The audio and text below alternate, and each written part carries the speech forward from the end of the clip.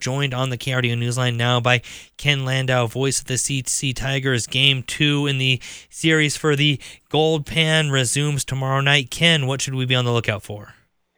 Well, you should be on the lookout for a really, really strong effort right out of the gate from the Tigers tomorrow night. They know the Gold Pan is on the line. They have to win Saturday to keep their hopes alive to bring that trophy back home.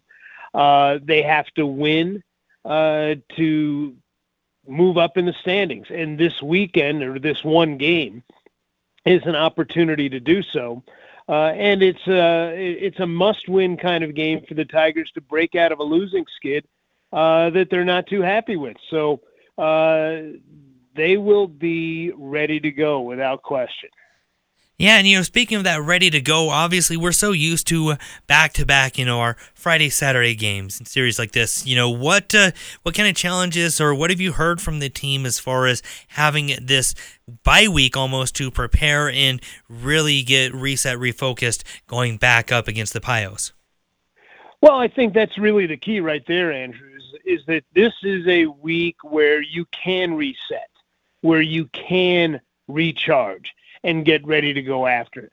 I think it quells momentum for Denver, and it gives the Tigers more time, a full week plus a day, to refocus, figure out a couple of things, a couple of wrinkles that they need to iron out, and then go at them at home in front of a sold-out crowd wearing all black tomorrow night.